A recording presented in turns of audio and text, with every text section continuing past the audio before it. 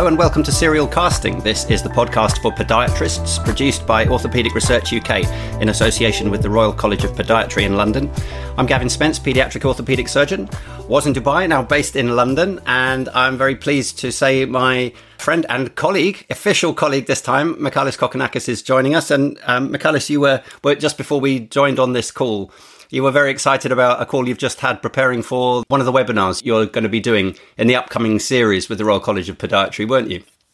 We are, but I'm also very excited that you're going to be formally my colleague at the Evelina London Children's Hospital, which is fantastic. And that will open up a lot of ways how we can collaborate, not between ourselves, but also interdisciplinary collaboration. And here is today's guest, Dr. Stuart Morrison, podiatrist, but also senior lecturer at King's College London. And we're going to have very interesting topics to discuss. One of them is going to be collaboration between the podiatrists and orthopedic surgeons and potentially physiotherapists within our profession. Hello, Stuart. Welcome. Hi, Michalis. Hi, Gavin. Thanks for having me. Pleasure. Absolute pleasure to have you on. Stuart, many people will probably know you within the podiatry profession because your publication list goes on and on and on and on. But for those who may not have heard of you, can you tell us a little bit about your role, what it involves, and perhaps a little bit about your training to date and how you ended up with an academic role like that? Yeah, of course. So I'm currently a senior lecturer at King's College London. Prior to that, I was based at the University of Brighton, where I was teaching on the podiatry programme. Prior to that, I was at the University of East London, which was my first academic job post-PhD.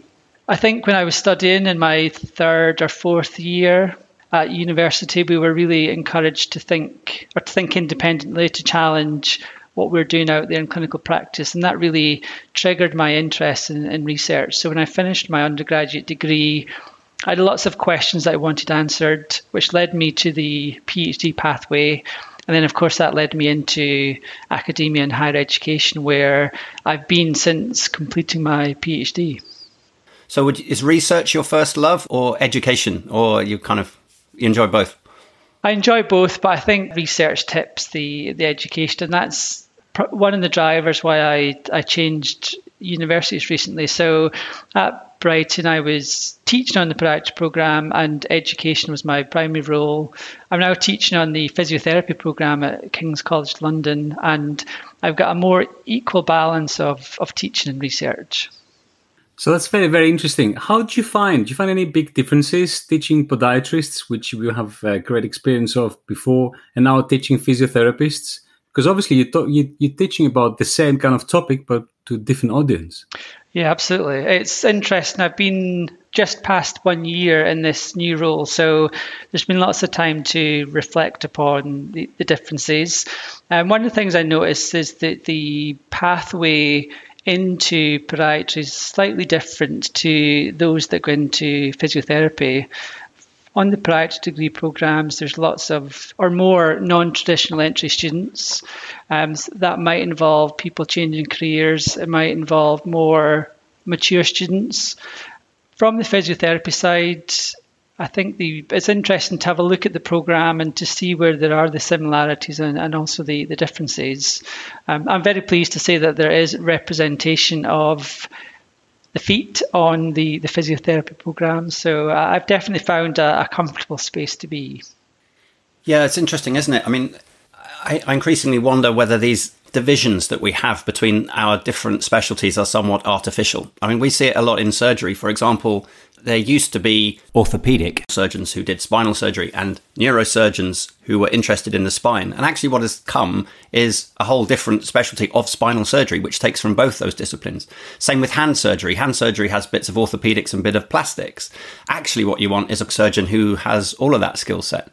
Do you think podiatry and physiotherapy and maybe others, I mean, orthotists would be another obvious example. You're all basically going to fuse into a new kind of foot therapy specialty in time.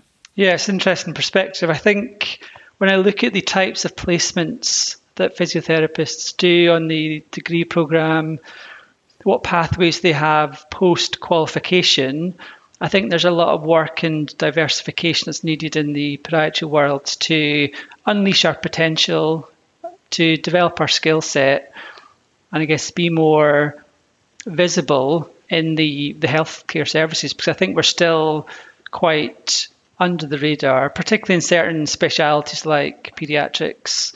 Obviously, in the world of wound care and diabetes, there's much more recognition of the skills of the podiatrist, but I don't think that's universally recognised. Yeah, 100%. That is one of the motivations for the course and the podcast, all this stuff we're doing, because Michalis and I we're starting to gain the knowledge, but we have very little experience of working with podiatry. Our foot and ankle surgery colleagues are much more familiar with it. And, I mentioned in the previous podcast, one of my foot and ankle surgery colleagues has pointed out that all of the major innovations in surgery has come from the world of podiatry, not from orthopedic surgery. So with that in mind, I think we're keen to learn. Absolutely. So also, I need to, I completely forgot about this. That was your first question, Gavin, about the first webinar of the Orthopedic Research UK and Royal College of Podiatrists online 6 weeks course, where we have actually Stuart as our guest speaker.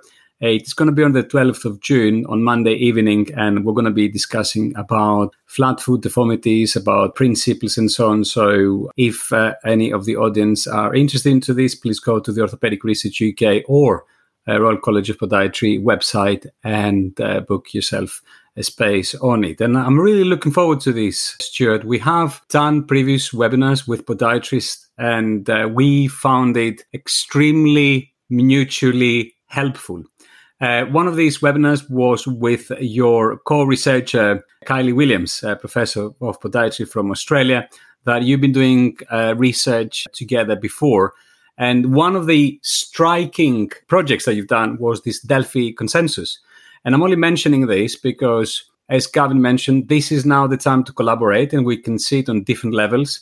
So I co-chair at BISCOS, the British Society for Children Orthopedic Surgeons, a committee where we plan to do a Delphi consensus about flat feet.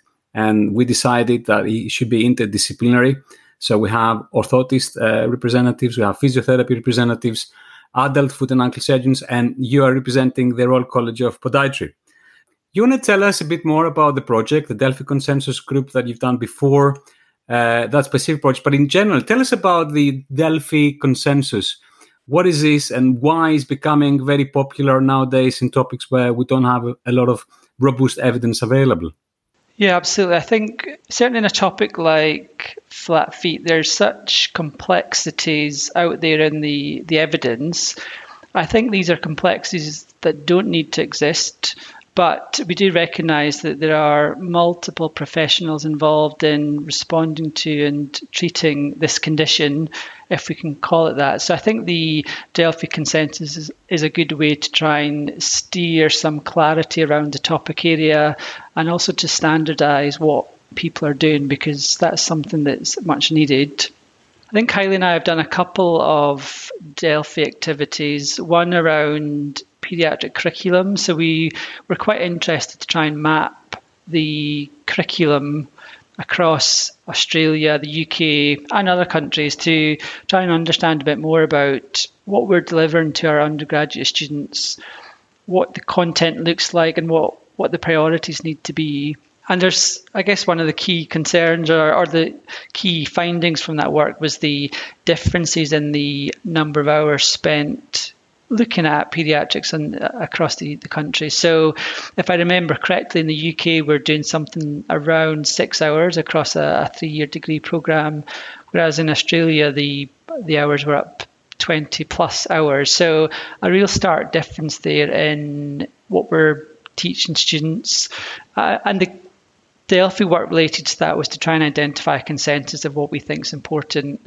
The idea being that if we did that, we could drive some standardisation across the UK to ensure that students graduating with a degree in podiatry all have a baseline skill set. Obviously, that can't just stop at Delphi, and there's a lot more implementation that needs to be done to transition that and to make these findings meaningful.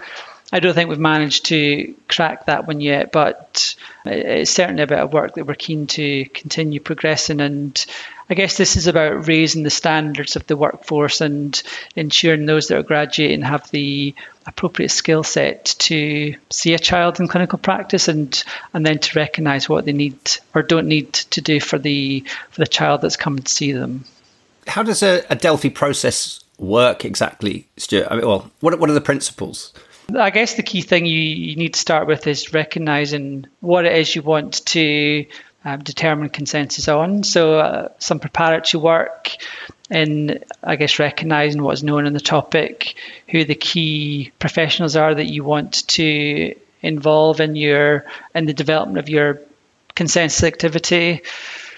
That then leads to the implementation of the Delphi technique or the Delphi methods. There are some modifications I'm aware of that have been done to slightly adjust the methods.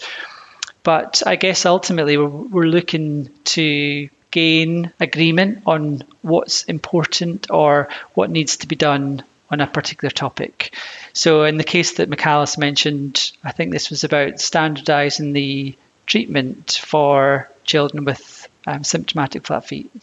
You said there are complexities in this subject that don't need to exist. What are you referring to there? Are you saying that the previous research has been done poorly and has confused things? Is that what you're driving at? Yeah, I think so.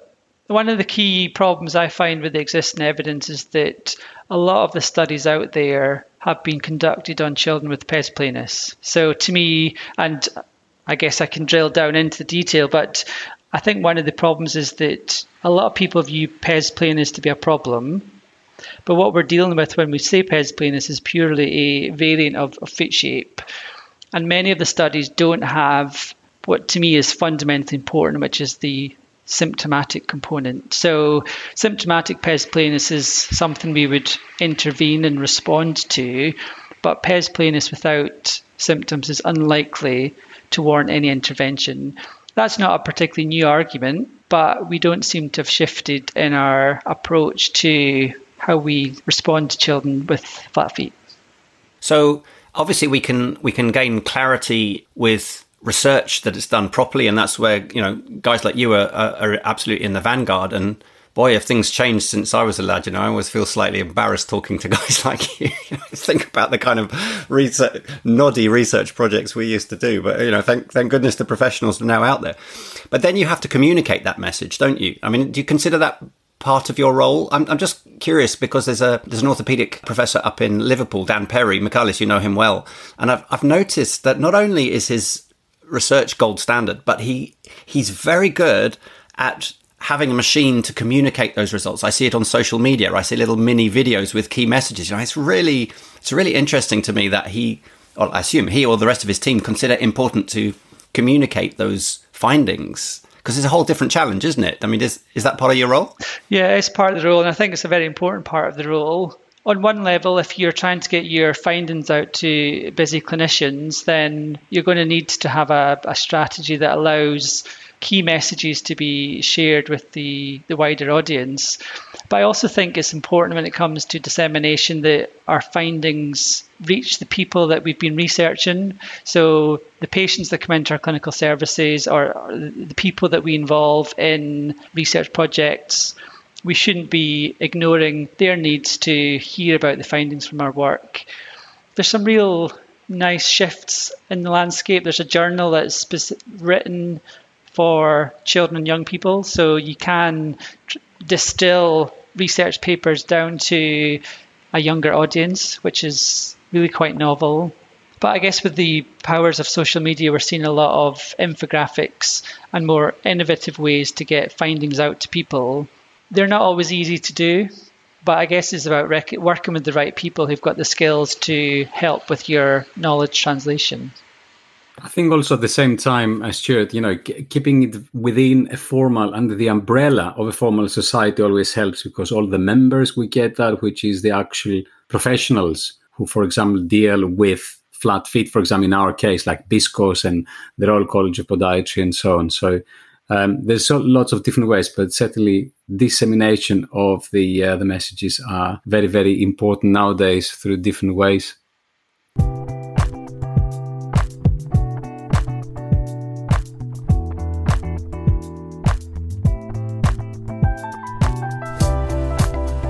You're doing a lot of research, Stuart.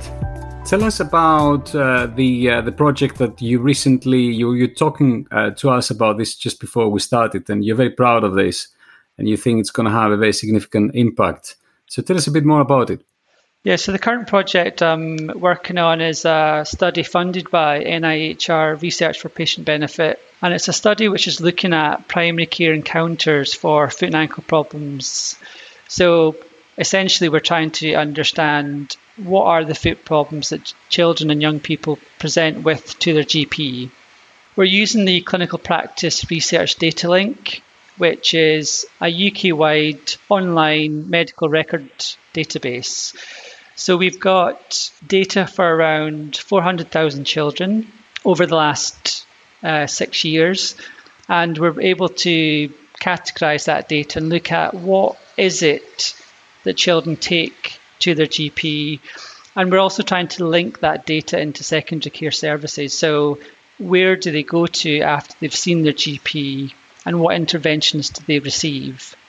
On paper, that sounds very easy to do, but it's a very data-heavy project and a really complicated one to unpick. But this is where our collaborations are important, and working with some very good project collaborators and data scientists are really helping us to make this a lot more easier than it would be otherwise.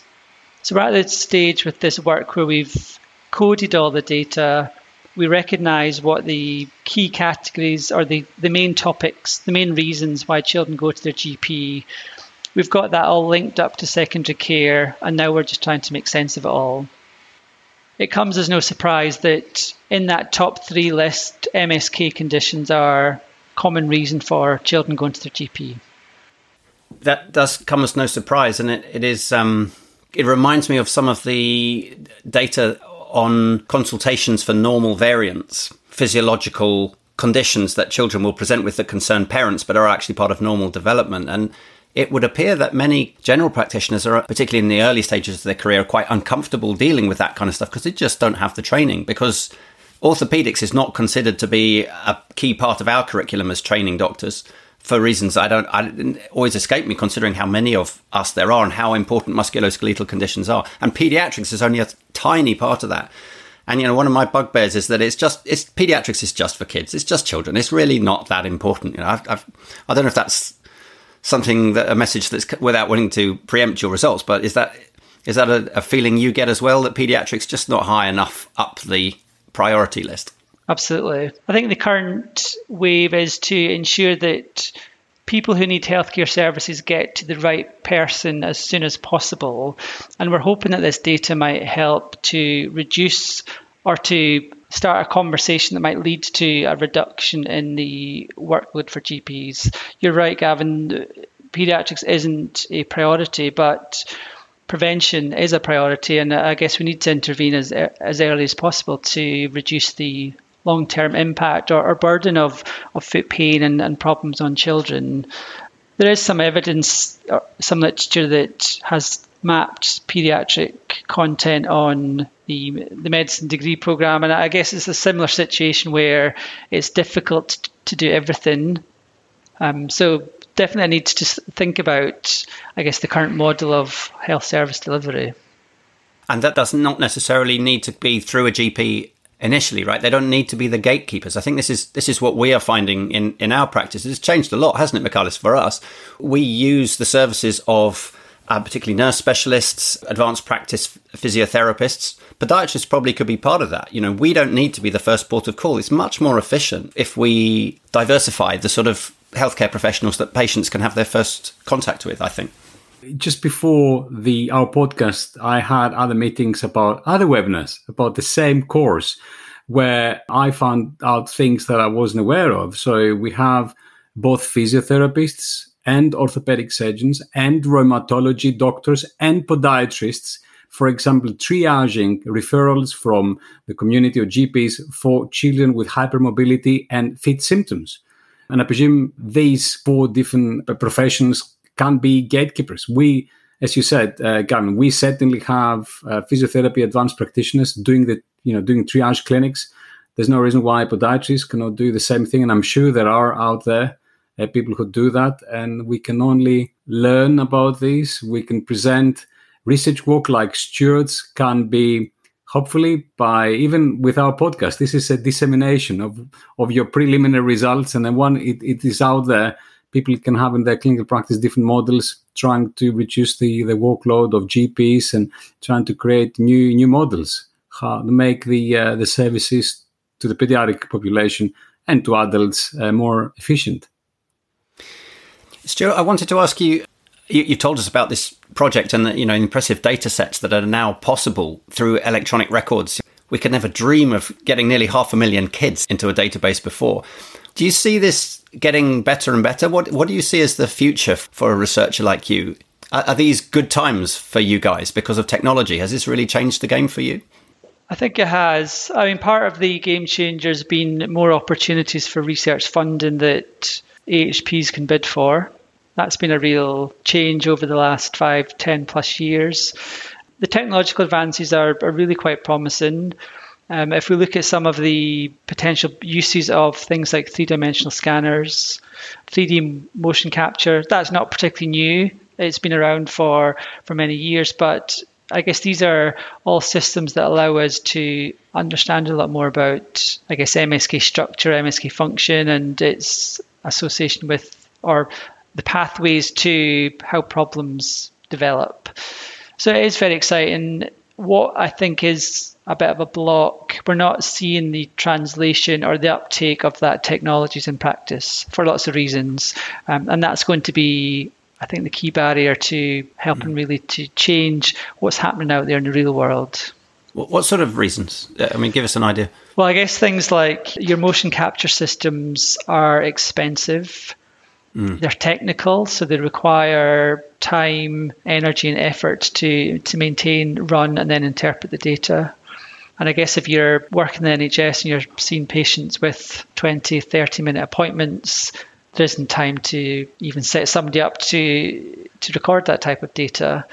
So I guess we do need to think about efficiencies in our practice and changing things as best we can do. How that can be done is, I guess, quite a complex one to unpick. But there's definitely benefits to integrating more technology and using that to capture more precise data and, I guess, lead to hopefully better outcomes. I mean, motion capture is a very good example because, Michalis, where you're working at the moment, you have access to all singing, all dancing gait lab, Vicon system, videos, force plates, lovely, state of the art, but it's very, very time consuming. And the data is very, very helpful for clinical decision making, but that needs to be resourced, or we need to spend more time getting that kind of quality data. We need to think carefully about all the time that is perhaps wasted in clinical practice. I think one more thing which is very important, Stuart and Gavin, is connectivity. So we also do try different headsets like augmented reality, virtual reality headsets. I've been to recent tech international conferences. Connectivity is going to be the A and Z. We're moving to an era where it's not everything about hardware anymore. The hardware becomes smaller and smaller, like headsets, Google's, glasses, whatever, maybe chips, God knows, okay? But it's all about software and connectivity. So 5G. So institutions and facilities that have 5G interconnectivity is very, very important. I'm currently have a quite expensive Microsoft headset, but the connectivity, the signal is just so bad that it's just useless. The technology is really useful, will offer lots of benefits, but of course it's the right tech in the right place. And of course we should take the opportunity just to remind everyone that when it comes to clinical practice, appropriate communication skills, particularly when we're talking about working with children, are always going to be fundamental, and taking the time to listen to the individual's story is going to lead you to the appropriate outcomes. So I guess we should be cautious that we don't see technology as a easier way, if that's the right term to use, to getting good outcomes.